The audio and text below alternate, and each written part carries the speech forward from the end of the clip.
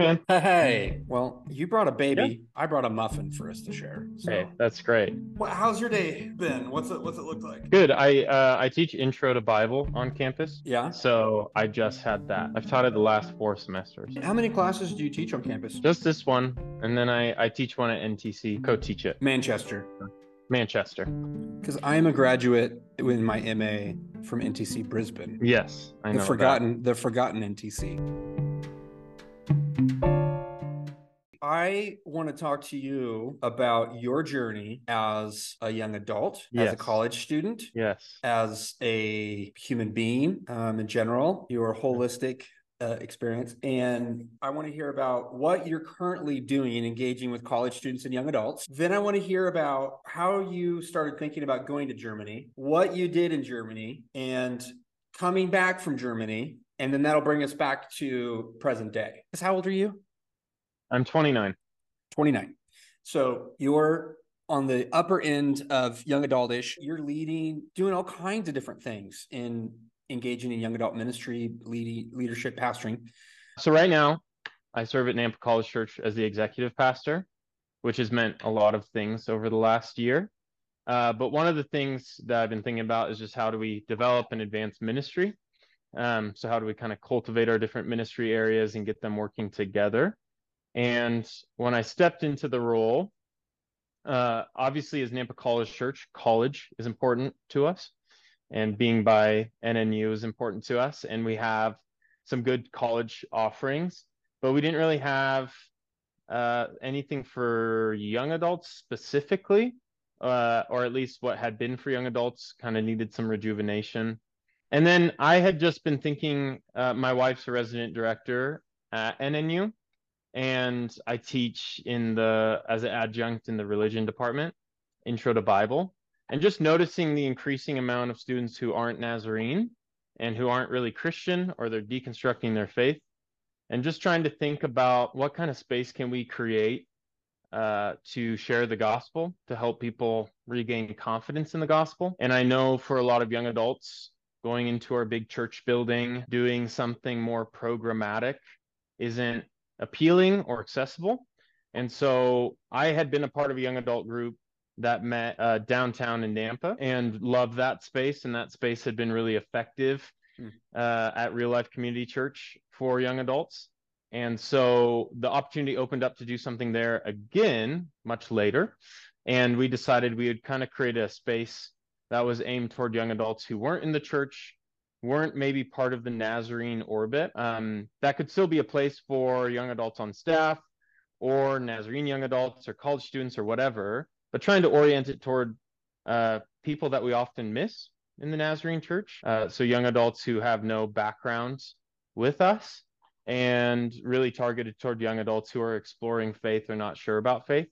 So we've been working on that for 6 months. We started it. It's called Downtown, and that's been a lot of my work the last 6 months, 6 to 9 months, is trying to develop that space.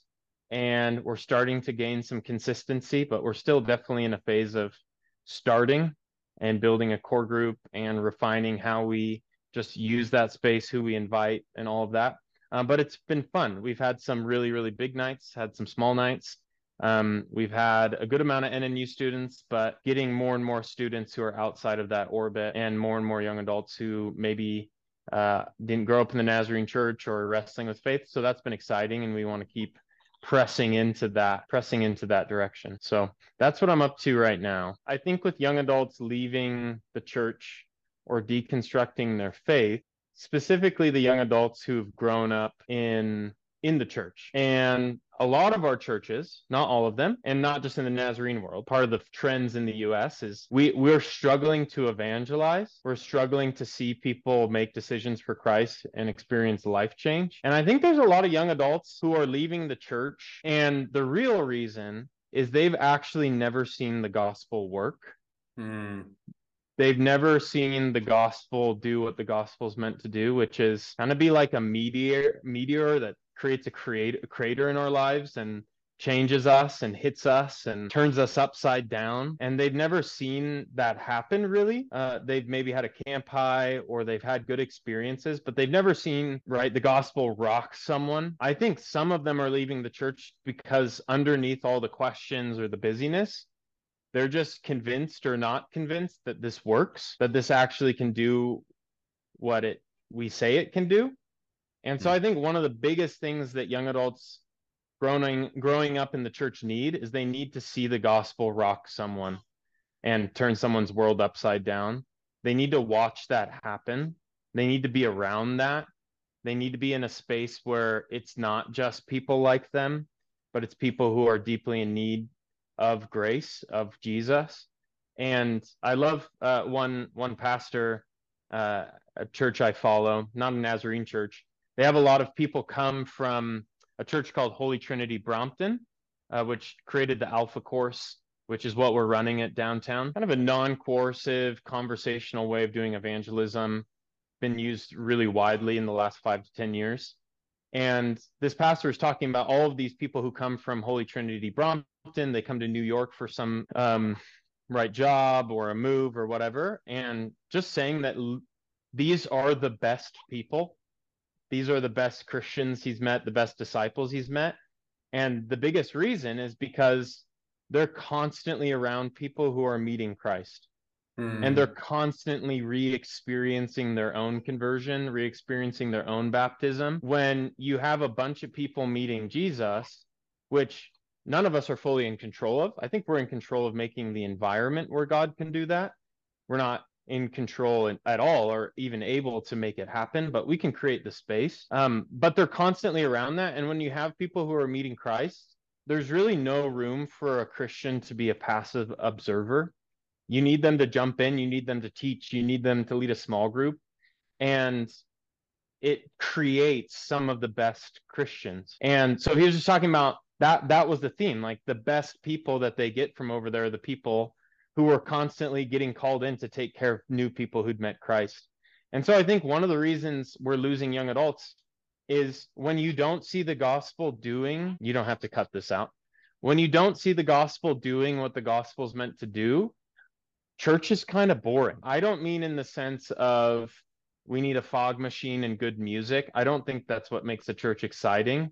Right. That's why a lot of churches with fog machines and big stages have a ton of turnover.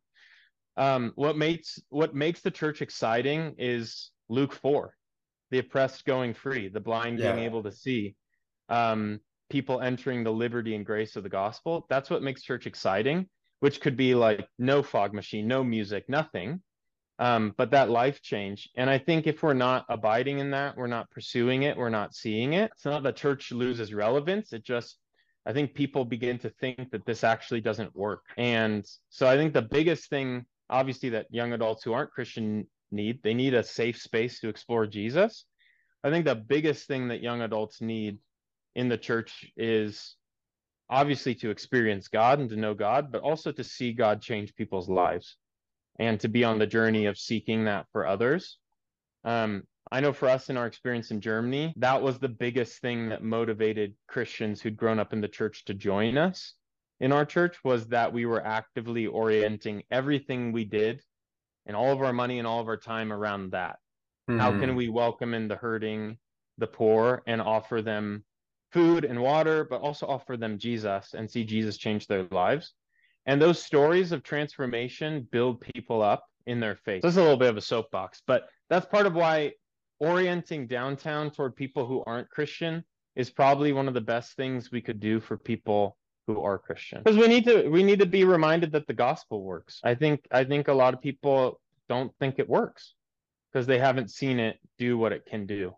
And so the deconstruction is what I thought I believed isn't actually real. And so I don't know if I should Right. believe it anymore. Right. Because if the gospel, if like Orthodox evangelical faith is just the parameters for a club, it's maybe not, right? The gospel isn't convenient to believe, right? It's really inconvenient to believe these things.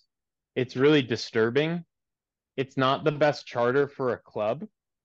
the reason that we believe these things is because we believe that when we tell the story of Jesus and we live the way of Jesus, God should change the world around us. And so when we're not seeing God change the world around us, when we're not creating space for the Spirit to do that through the gospel, then these things become really abstract, and they're just inconvenient to believe if they don't work. Mm-hmm. Right? Believing that all people are broken by sin is not a fun thing to base your club on unless it's real, right? And because we're not faced with the reality of the gospel, because we're often not making space for it, that becomes the impetus for deconstruction. Whereas even if you're wrestling with these things, but you see Luke 4 happening, right? You see people, you see it happening in front of you. Then it's not really about whether it's convenient or inconvenient. It's I'm experiencing it and it's real and it's working. Even if it challenges me, even if there's doubts, I'm willing to stay with it because it is transforming people, So right? And I think, yeah, one of the 23-year-olds inside of me has no idea what the word gospel means or what you're really yes, talking about. The other yes, 23-year-old has tried to explain to him, and has done a really poor job. So right, explain to the 23-year-old that has no point of reference besides hearing Jesus' name in one way or another about when you talk about yes. the gospel and that it's actually real. What are you talking about, just demonstrating what it is through your actions and community, or what is the actual verbal, like, gospel message that you would share with a 23-year-old that has no points of reference with faith? I would simply say the way that I've talked about the gospel with people who don't have that background is in and through the person of Jesus of Nazareth, we can find reconciliation with the Creator God. And in being reconciled with the Creator God, we can become people who reconcile people together and who reconcile the creation to why God made it in the first place. And so it's that sense of I can reconnect with the very person I was made for in and through the person of Jesus. And it's in telling that story of Jesus, it's in telling, right, all the way from his birth, his being sent, death, resurrection, ascension, the whole thing being wrapped up in what I mean by the word Jesus. When we tell that story and when we embody it and when we do it, then God works through that. That's the medium for how God works in the world to bring people back to himself. So I'd simply say the gospel is just simply Jesus, but more broadly, it's that in Jesus we can reconnect with God and we can find the things that we have been looking for, those holes or gaps in our heart, the places in our life where we are totally unfulfilled, which often it's those holes in our heart, it's those places of unfulfillment that lead us to treating people poorly. So when God fulfills them in Christ, when we can find new life there, we'll actually be filled up so we can love others in the way that we are made to. For whatever reason, God has decided not really even to through a lot of theology, but when you look at the Gospel of Acts, they don't offer a ton of theology, they just tell the story. Like this happened and this happened and this happened and this happened. And then when they tell that story, people's lives change. And so I think it's helping people engage the story of Jesus, helping people come alive to who he was and what he did and what he said. And that being the strange way in which God has decided to recapture the human Hmm. heart. So, I'm confused because I haven't heard any bad news in the good news that you were just sharing. And often yes, people lead with bad news to get to the good news. that's true. And I think one thing that I learned being in a post-Christian context for a long time was most people who are on the outside of the church, most people who have left the church will only grapple with the bad news if they've grown convinced of the good news. That is Hmm. not to say that people shouldn't wrestle with their sin or brokenness or whatever word we want to use. That's super important. It's kind of just important as a human being, whether you're not a Christian, to be aware that we're broken and we need help, right? Even in like secular culture, whether that's mental health or emotional health or physical health, people really want to help people know if they're broken or not. That's not just a Christian idea. Um, but for instance, like the Apostle Paul, he says that before he encountered Jesus, he had no idea that he was not doing well.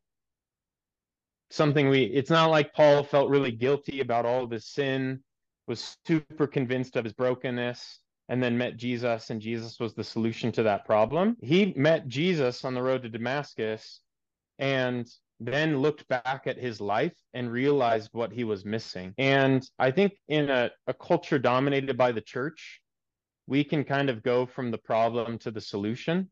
So let's convince people they're really sinful, so they need Jesus.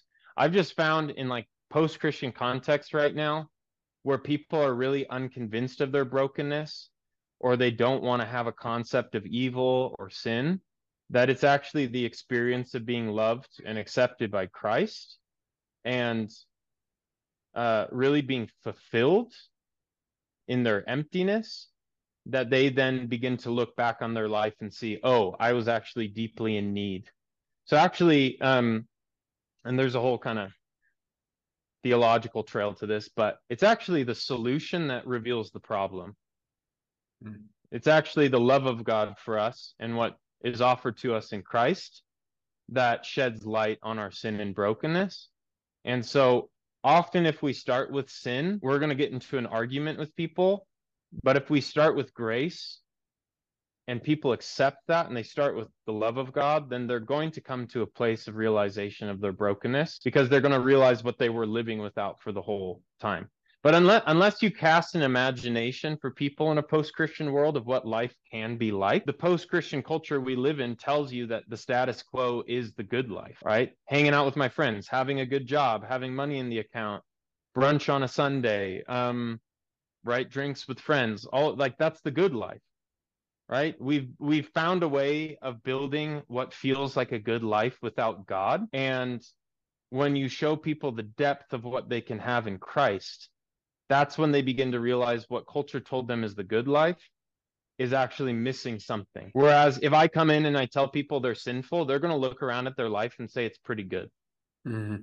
If I lead with that. But if I lead with what can be given to them, so the positive element of the gospel, of the depth of knowing God and the beauty of being filled with God's love, of being enabled to love even your enemies, then often that will allow them to think, oh, what I thought was the good life is not actually as good as I thought it was. Mm. And I think in the church, in some contexts, in the Nazarene church and in North America, we're still preaching the gospel as if it's to Christians who just need to get reinvigorated. Whereas we're not treating our young adults as having already been deeply shaped by that post-Christian world. And I think that's a missing piece. Yeah. So Wow.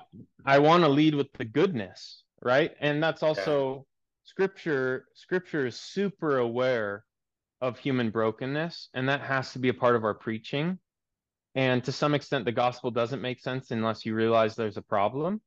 And yet, scripture on page 1 starts with the goodness of creation, starts with the goodness of what it means to be human.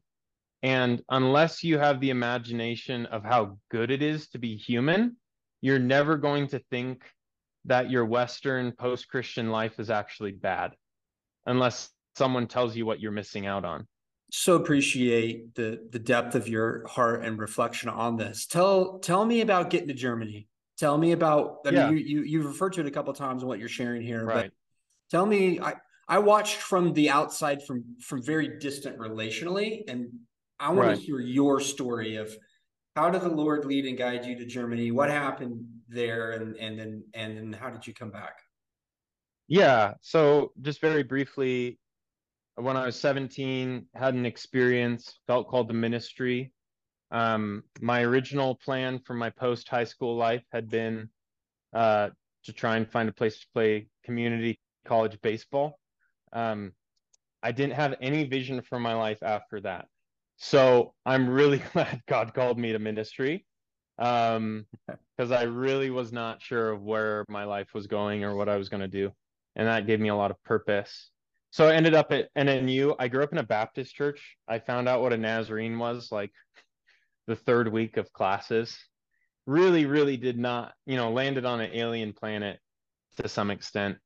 Um, and had my struggles with it. And when I was about 19, I began to ponder whether I was called to youth ministry or whether I was called to be a missionary. I just kind of discovered the global church in reading and the persecuted church and just became fascinated and realizing that there's so many places of need, and then looking around and realizing how much we have here. Um, and so I became really, really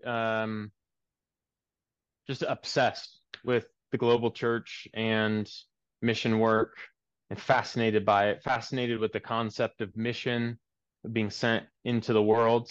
My wife, also someone who's super interested in other cultures and other places. And so we began to think we would love to go move somewhere and help in the global church, and had thoughts of the Middle East or Europe. And then when we got married was in 2015 when Germany welcomed over 1 million refugees from Syria and Iran and Afghanistan. And I just remember reading it with her and just thinking like, man, I wish there was something we could do. Just feeling really, really overwhelmed by it. And um, that next year, I had applied to be the youth pastor at my church I grew up in Seattle. I had escaped NNU without fully wanting to be a Nazarene, and I got shot down for that job. Um, By the grace pretty of God. by the grace of God, I was fully set on it, had all these ideas, and it kind of came down to we don't think you can pull off like the programming event. Essentially, it felt like we're not sure if you're going to be cool enough or well organized enough, Okay. is kind of the message I received probably in my immaturity. And this kind of sent me to this like, oh man, like I thought ministry was going to be, I'm going to go study, I'm going to go back to my home church, I'll do youth ministry, they'll send me out to plant a church. That's the pathway I imagined. And so I felt like, wow, that got disrupted. And now I don't really know where my tribe is, what I'm a part of. I was working with Young Life at the time, um, just part time though, and just wasn't sure where to go. And went up to the Young Life camp in Canada for a month to do what they call work crew, and got back. And the first Sunday back, I wasn't going to go to church, was very tired, very moody. And we actually went to where we host downtown now. There was something called Encounter Movement at the time, and and Philip Zimmerman, who's a German pastor in the Nazarene Church, was just kind of impromptu, last minute invited to preach. And they had begun to invite some Americans to come and help with the work in Germany. They'd planted a network of Nazarene churches called Church in Action or Kirche in Aktion. And he just shared this vision, and they were just living out this incarnational, missional vision for church.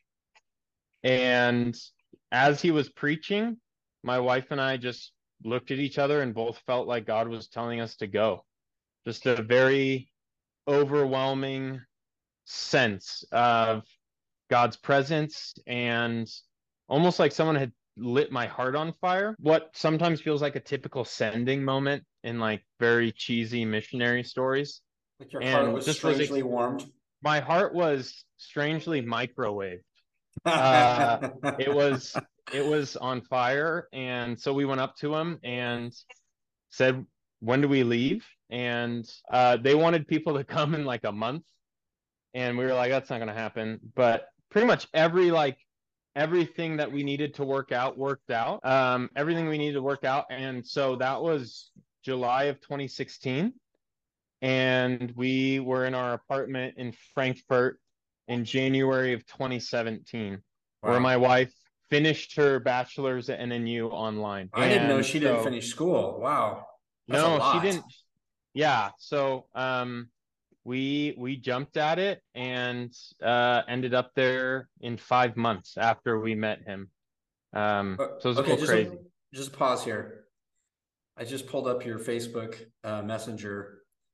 October 3rd of 2016. I was trying to recruit you guys for Youth and Mission. Do you remember that? October 3rd, 2016. Yeah. And you guys said, Taylor and I have decided to do Extreme Nazarene and would love to send you a letter of support. What's the best address for you and your family? Good job. That's classic. I still do that, but that's classic me.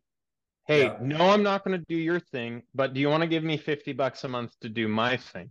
I might not have tried to recruit you guys. I don't know, but I can't. I remember being at that camp and being around all of you and the travel team there and going, I Yes. wonder how many of these people want to do Youth and Mission. And I just got Yeah. hired, like Yeah. as of like I will actually when I did that camp, August 1st was my first start date with doing Youth and Mission. And so I was Right. like, I was on the prowl too. Like you got to ask. If you don't ask, you don't know. Shoot your shot. Right. But I'm going to start bouncing now because the baby needs please, to be please held. do. Yeah. So okay, so let me make sure I caught what you were saying. So it was a 6 month turnaround from the time that you met. It was Philip, right? Yeah, I think we met him like July 16th or 17th. And And by then January, you were in Germany. in January 13th, we flew over there. Yeah.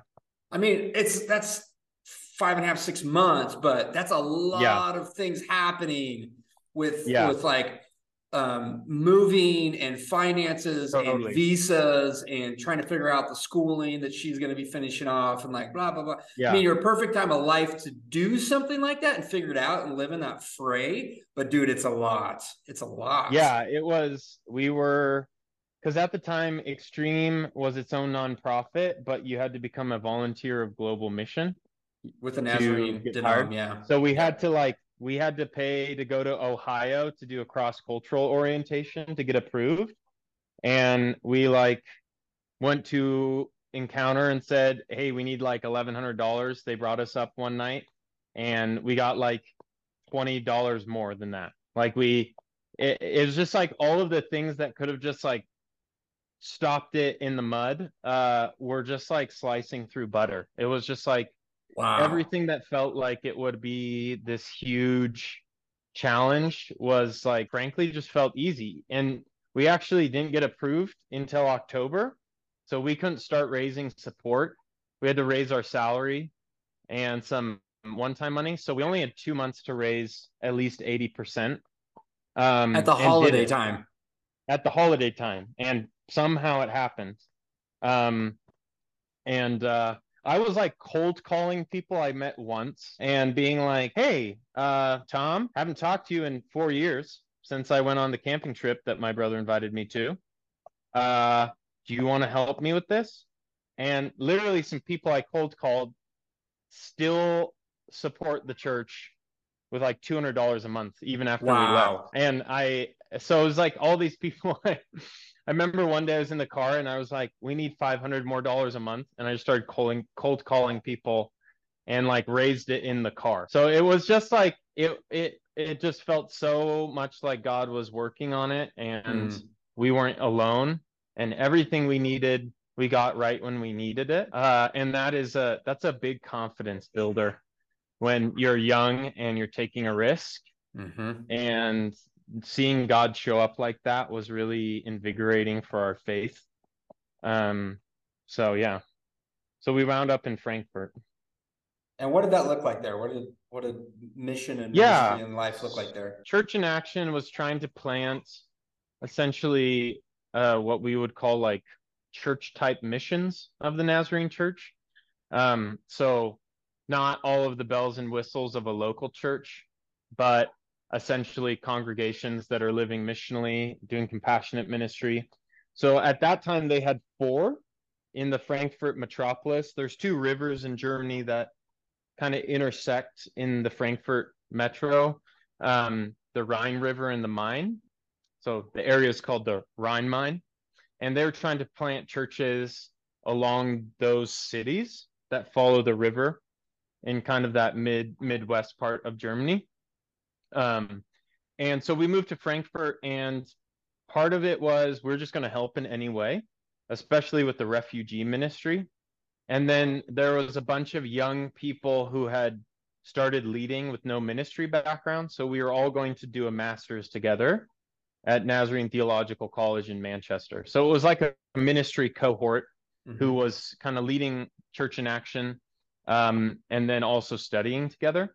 So 2 weeks in, we're living in Frankfurt, and the immediate need that they had was that we would drive this big U-Haul sized van called the Spielmobile, the Playmobile. Yeah. And it was a gift from World Vision for Church in Action to do work in different refugee camps. So they had a partnership with 1 or 2 refugee camps in all of the cities we were in. And so it was our job at first, starting after 2 weeks, it was our job to get the van to every camp for the time in which people from that specific Church in Action were going to the camp. So we did like well over 100 refugee camp visits. Well, that was our job. So 2 camps in Frankfurt, a camp in Mainz, that ended up being another camp, and then a camp in Darmstadt, which is south of Frankfurt. And so we were driving for that. And then you just begin to realize when you're young and you have energy and you have some ministry gifting and you're in the mission field, it's kind of like, rather than this kind of gradual training, it's let's, throw you in the cold water. So in the midst of all of that, Church in Action had worked with a Pakistani evangelist who I cannot say his name in the internet for safety reasons. But this person was evangelizing like crazy and leading a lot of Iranian and Afghan men and women to Christ who'd come as refugees.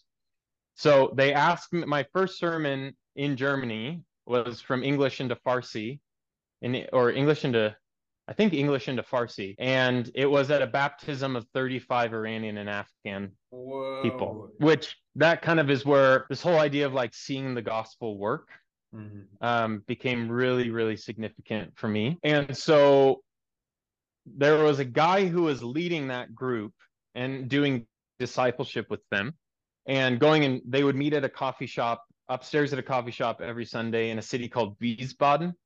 And this man, great guy, ended up being someone I worked with a lot, but he had a heart attack and really almost died. And I look at our preaching schedule after that happened, and my name is written in for this group to be their preacher and like leader in just indefinitely. It's just Danny, Danny, Danny, Danny, Danny. And so every Sunday I started going out to Wiesbaden from Frankfurt and preaching from English into Farsi, probably wildly ineffective, like in terms of content discipleship, but I just began to form really, really deep relationships.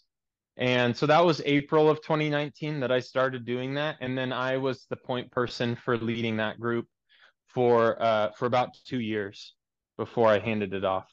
Wow. And then that, and I don't know how I escaped Germany without being totally burnt out.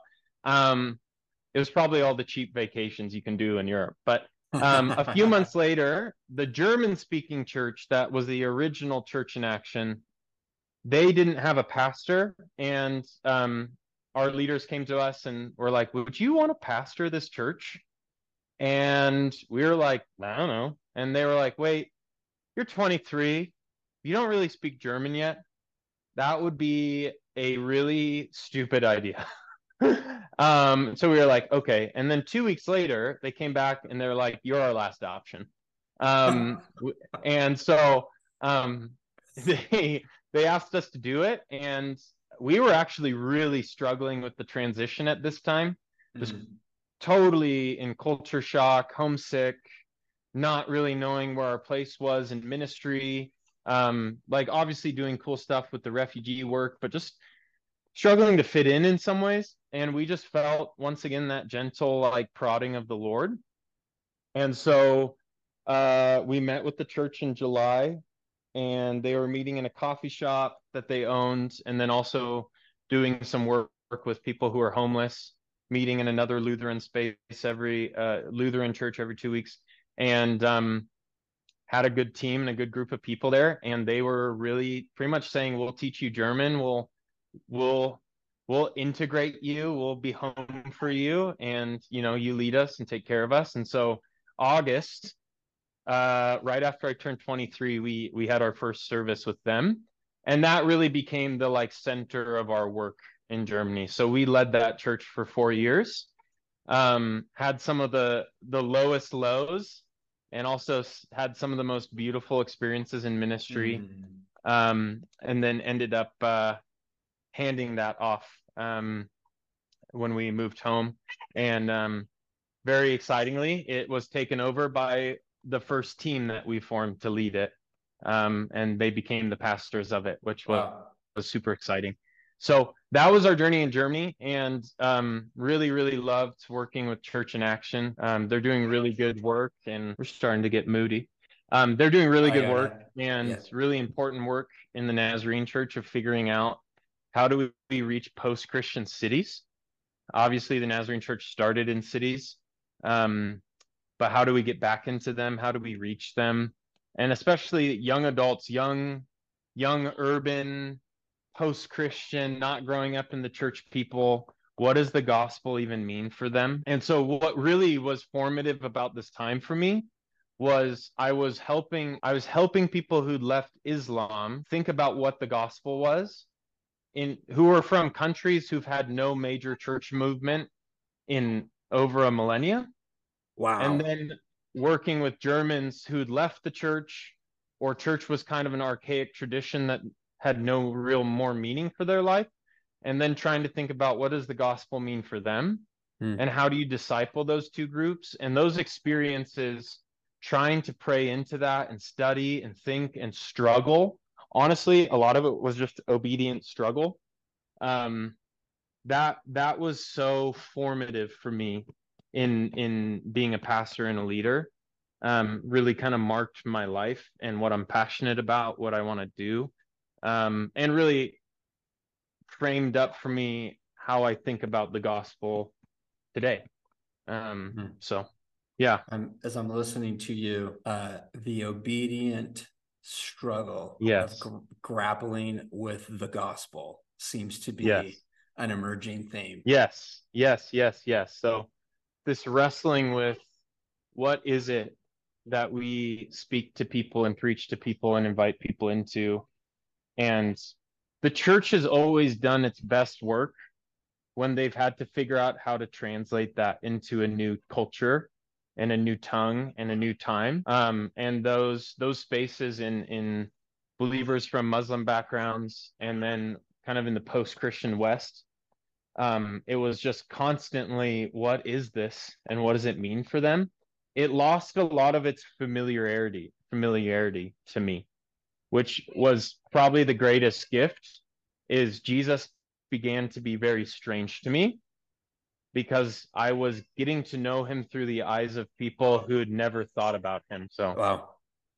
Okay, give me a linear timeline from when you graduated and in you. What year was that? so graduated in May of 2016. Oh, we might need to pause and revisit that question. That's okay.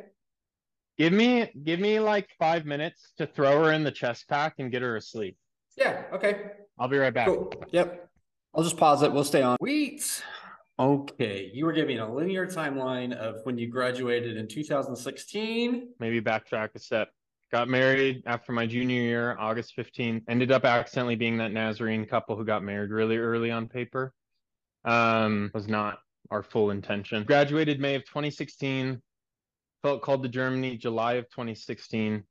Moved to Germany January of 2017, and then moved home. Well, we did. I moved home a little later in August of 2021. Nothing happened in the US between 2017 and 2021. So, like, I didn't miss anything culturally. Like, nothing happened. It's got me wondering what your experience was like navigating a global pandemic in Germany. So, Germany, I mean, it had restrictions even after we left. There were 2 6-month periods where you could not meet in a group bigger than 5 people who could only represent 2 households. So Taylor and I could meet with our friend John, but if John lived alone, we couldn't also meet with Sarah.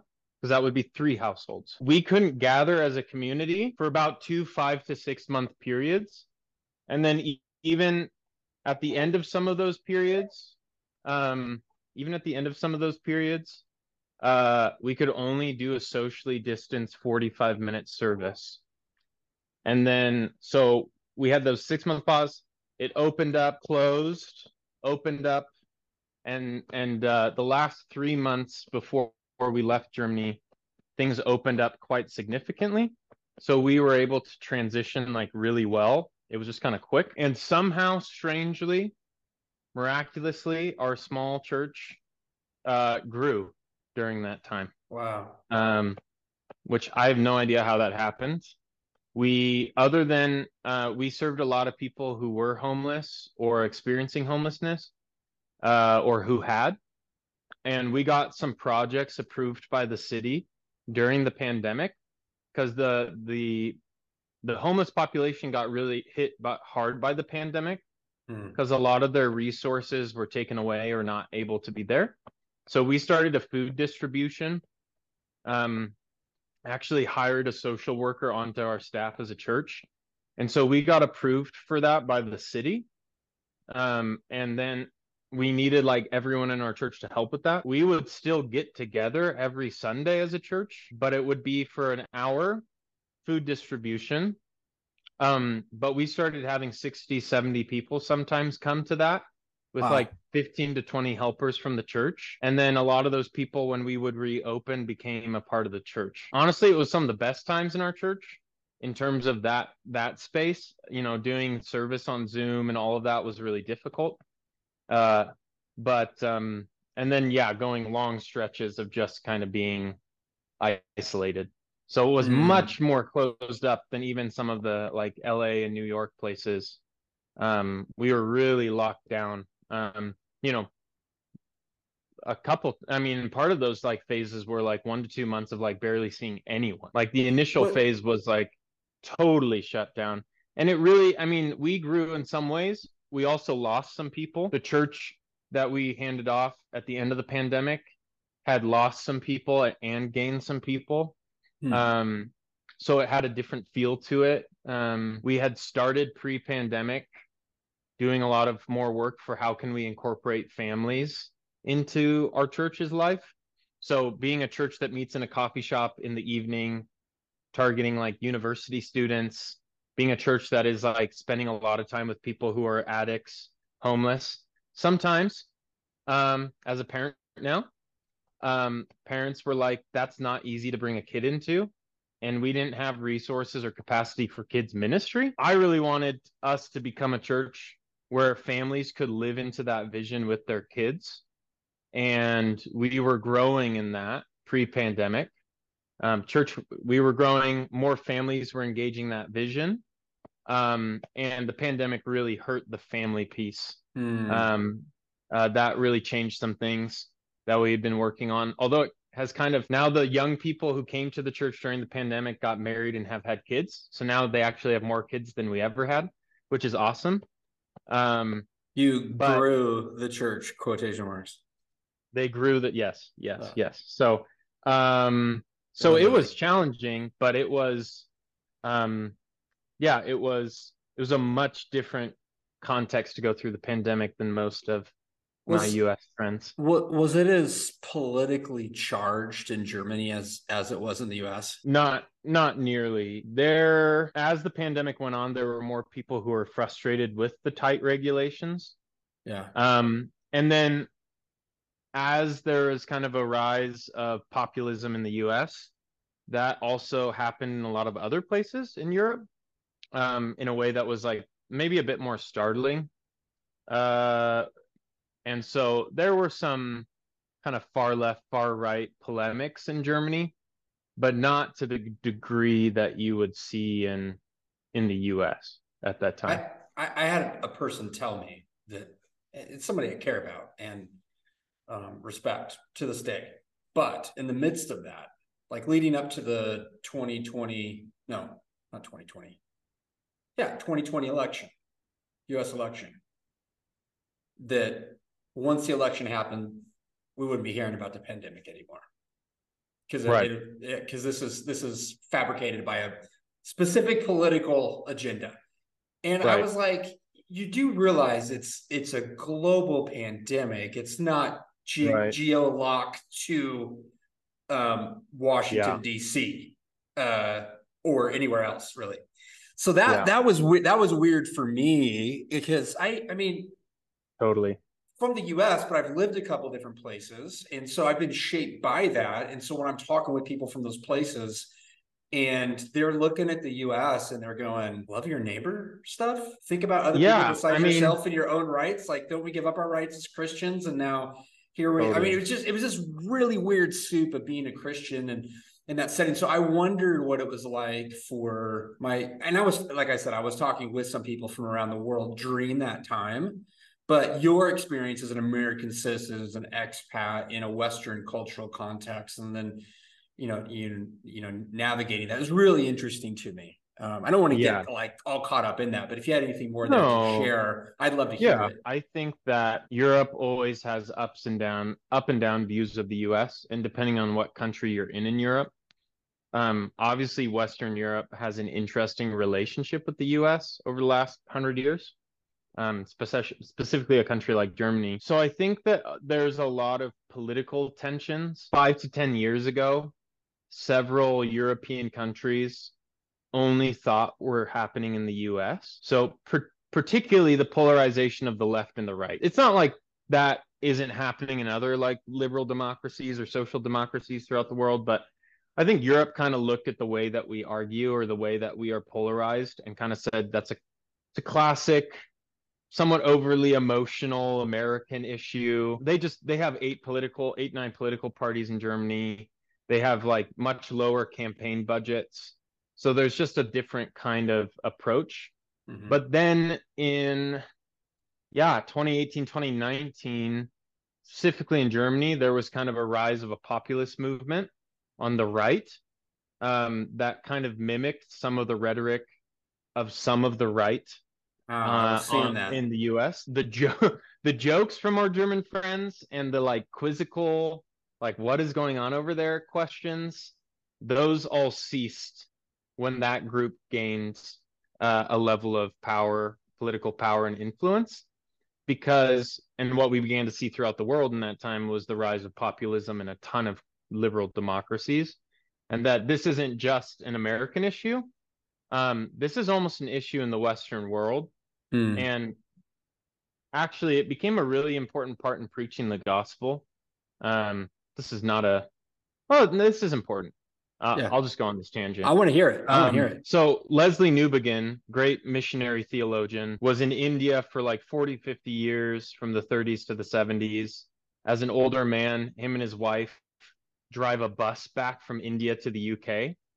And he essentially has this observation that the UK that he left, which was much more married to Christendom, optimistic toward the church, not without conflict, but was a Christian nation. He comes back in the 70s, and it's essentially what he would call post-Christian. It's totally secular. And he begins to grapple with what will the Western world turn into when it abandons the Judeo-Christian worldview and becomes post-Christian? And what does the church need to become to reach that post-Christian culture? So he talks about the church being a missionary church, becoming a missionary to your own culture. But he has this interesting kind of tangent and discussion. I forget what book it's in, but he talks about people are always going to worship something in the Western world. When you pull God and the transcendent out, people are still going to find something to worship. And what he talked about was we're going to see the return of what he called the political religions. That when you pull out God as an object of worship and you begin to create a post-Christian secular life where you're creating meaning without any kind of story of a transcendent being, you're going to probably, rather than finding God to worship because you've abandoned that, you are going to either begin to worship yourself or you're going to begin to worship someone. And that someone that we tend to worship when we don't worship God is a political leader A strong man. and a strong man. And so the rise of populism in Western Europe and the US, I think is directly linked to us becoming more and more post-Christian, Hmm. which is really important, right, with young adult ministry. As people, especially young adults in cities who are so caught up in political parties, that's where a lot of loyalty and time is going and a lot of thought is going, is realizing that part of that is connected to the loss of like transcendence in their life. And how do we reconnect them to an experience of God that will give them a different place to put their affections and loyalty than whatever talking head is on media or is at the forefront of our country. Um, and so there's a deep connection there. And a That's lot of, interesting. That's yeah, interesting to me. I just want to, before I lose this, because I will lose it. It's yeah, startling to me because that compare that observation yeah, makes me think about the people that I hear talking about populist strongman. And if Newbegin's hypothesis there is that there in a post-Christian context, there will be a return to a politic and a political yeah, leader that becomes the hope, that becomes the salvation. These are words I'm using, not that you used about Newbegin. Christians, the far right and evangelical Christians are leading the charge in the rhetoric towards that from my observations, which is then accelerating the process of post-Christianity becoming a reality. correct. Yeah, yeah. It's like it's centrifugal. It's each one's Well, pulling the other and one. yep. And so then what has happened is either a lot of evangelicals have swung now to the Democratic Party and have fully latched on there, um, or they've left church. And so there's a way in which the more we feel like we need to extend loyalty to a certain figure, and I think there's a healthy amount of like loyalty to country and love of country. Like there's a healthy way of doing that as a Christian. But the more that we take on a rhetoric that this person or this system or this law is going to save us, the more that we the more we do that, the more we are invigorating the post-Christian pull of culture. Wow. So that actually the church, when it goes that way, is making its mission harder by doing precisely the thing that many of us in the church think will achieve our mission of conforming culture to scripture or whatever we think we're doing. Actually, the more loyalty we give over to a political leader, whether on the left or the right, the more we're taking God's role that he's meant to play in our life and we're minimizing it. And the more we minimize that role that God is to play in our life, the more we are going to produce a post-Christian culture. And Mic so, drop. Mic mic drop drop. moment. Um, right. And so what has happened over the last 4 or 5 years? I mean, Gen Z is doing in some ways better. They're not leaving church as quickly as millennials, I think. But a lot of people, like um, I talked with people who supported us in Germany who have left Christianity because of the last 4 or 5 years. And they're part of in the Pacific Northwest, they're part of what they call like deconstruction communities, which is a super interesting phenomena. Essentially, people who used to be Christian, who probably live fairly Christian looking lives, but are totally done with Christianity as it's organized or typically thought about. And so they're like almost creating churches for people who have become agnostic. And that is for them really rooted in things they saw in the church over the last 4 to 5 years. But is that a loss of faith in Christ Yeah. or just No, this is not just leaving church. This is like people who've told me they've left Christianity because, and here's the contradiction, is the people who seem most strict about the gospel and scripture have become often the groups that are calling for more and more loyalty to a political party. And so I think some people are seeing actually Christianity makes you more and more of like this political animal, like seeing a direct line between faith in Christ and a certain kind of politics. And so it's not just leaving the church. It's like, actually, it's because people believe these funky things about the Bible that they did this. So we need to actually get rid of scripture itself. And the irony is that they look and see from a deconstructed point of view, if that's what it means to be a Christian, I don't want to be that, because that's their allegiance. But the Christian that's holding those views and has a political perspective that's so wrapped up in their faith that they can't separate the two. They don't know how to do that. They don't know how to have one without the other. Right. I think it's a loss of first allegiance. Like in our baptism, we made our allegiance very clear to Christ and the kingdom of God. But that allegiance is getting co-opted by a political leader without them maybe even consciously knowing it, understanding it, or being able to separate the two, thus accelerating post-Christian culture and then complaining about it. But they're part of the problem. Like we're creating our own problem that we don't know how to solve. Right. Wow. And I think the startling thing growing up in a more, conservative Christian kind of American culture for me is that in both sides in American politics, I see things that look like the kingdom of God and I see things that look like the opposite. Mm-hmm. But I don't think Same. I don't think in the left in the last 10 to 15 years there has been much of a attempt to be this overtly Christian party. In some sense, like the left has felt post-Christian for a while, secular for a while. And the right would say, a really, really long time, and that's the problem. In the rhetoric, right? Yeah. But I think the difficult thing for the church and just navigating politics as an American is as a Christian who is American, is that in many ways it feels like the right has now taken on a post-Christian or an unhealthy Christian rhetoric. And so that there isn't really a party that I feel like obviously conforms to the gospel.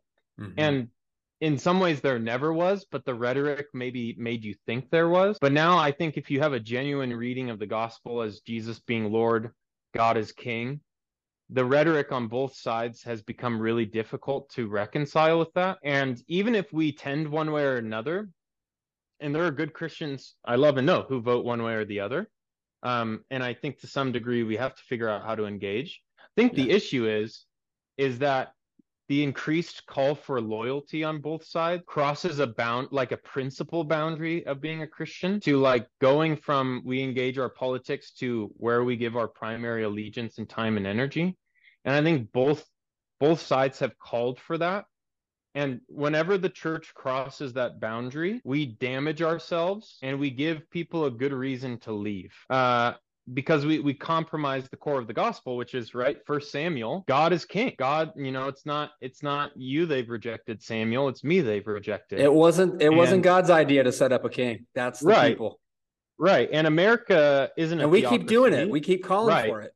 Jeez. America isn't a theocracy, right?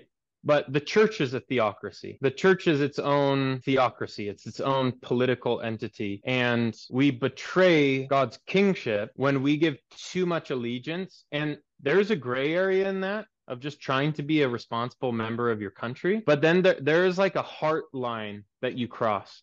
And I think the heart line is if your allegiance to a party causes you to hate the other side. Mm-hmm.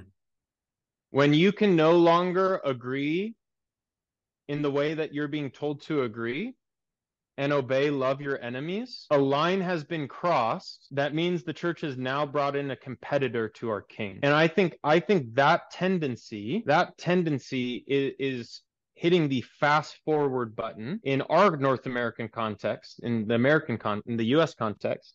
That tendency in our political rhetoric right now has hit the fast forward button on the process of becoming post-Christian. And so when I left Germany reflecting on culture, I was like, the US felt 25 years behind Europe. And now I feel like in a matter of 4 years, we're now 5 years behind.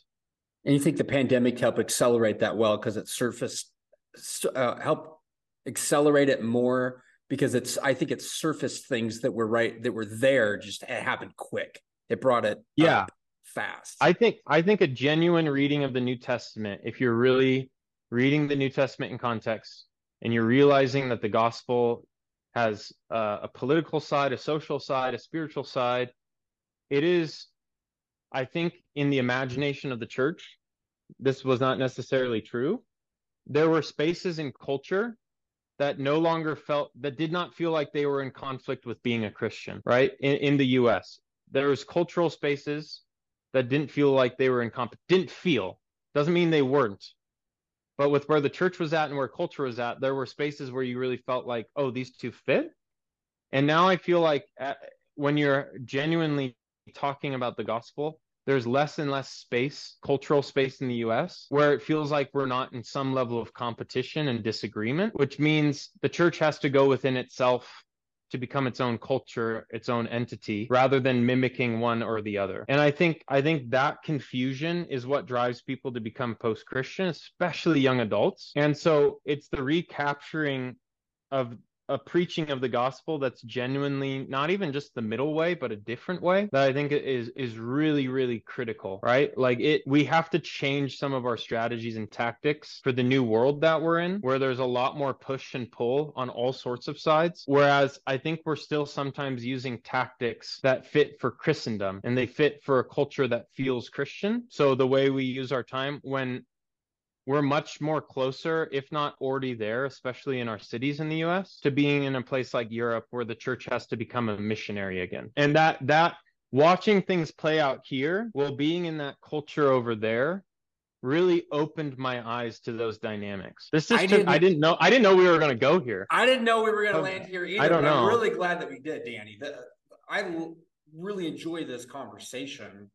Yeah. And I mean, I'm the one that just said, "Hey, politically, tell me about how it was No, in you're Germany good. during the pandemic." But I think these are things they hold bearing on who we are as followers of Christ, what our posture of mission is in our context and in our communities, and what it means to journey Totally. alongside young adults. And deconstruction has become a buzzword for people within the church that are operating from a basis of fear. Totally. And I've heard the term recently, de-evangelize, and I'm not really sure what that means. I don't know if they Yeah. meant deconstruction, but have you ever heard anybody use that de-evangelize? I have not heard that It's like term. I'm good newsing you. Yeah. Yeah.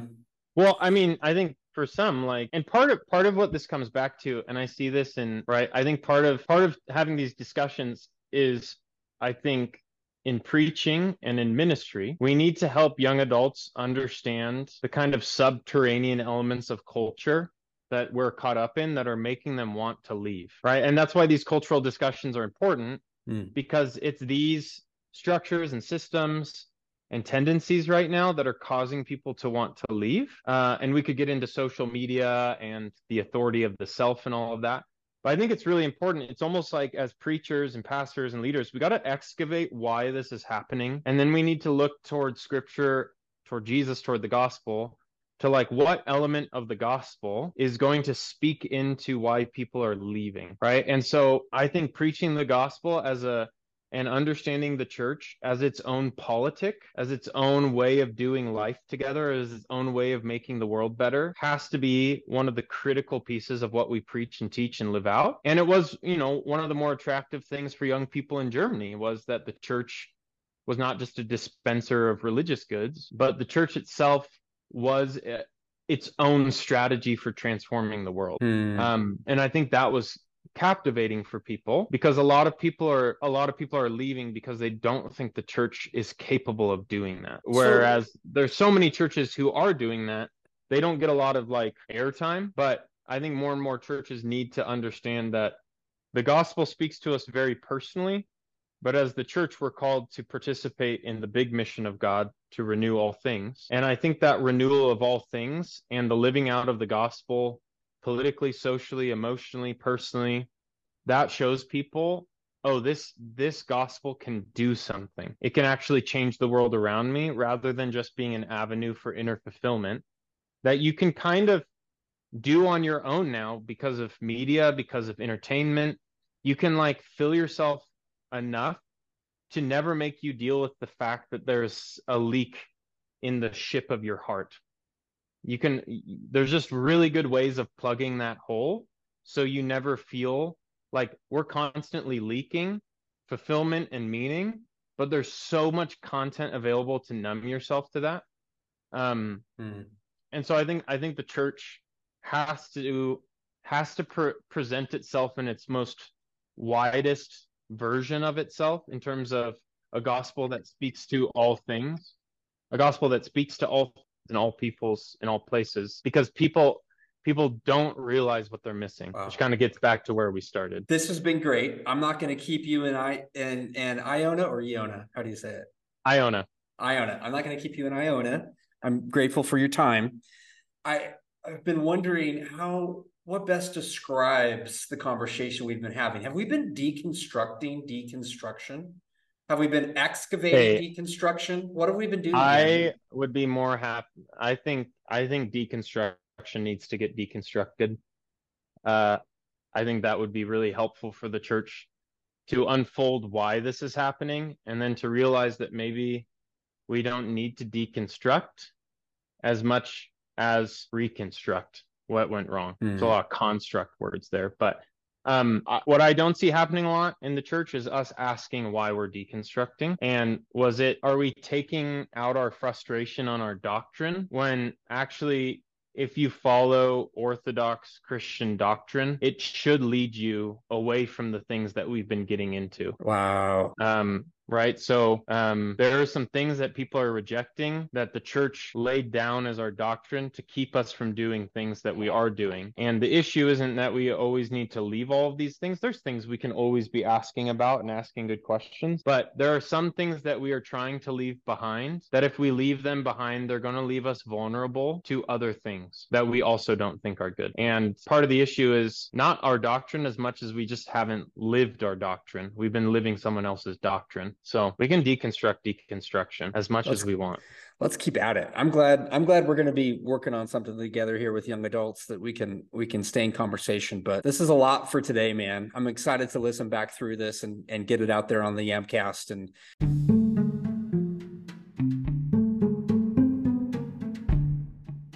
appreciate you sharing your journey and how, just a little bit about how you've been shaped, how you guys have been shaped, and what the Lord's been teaching you through that.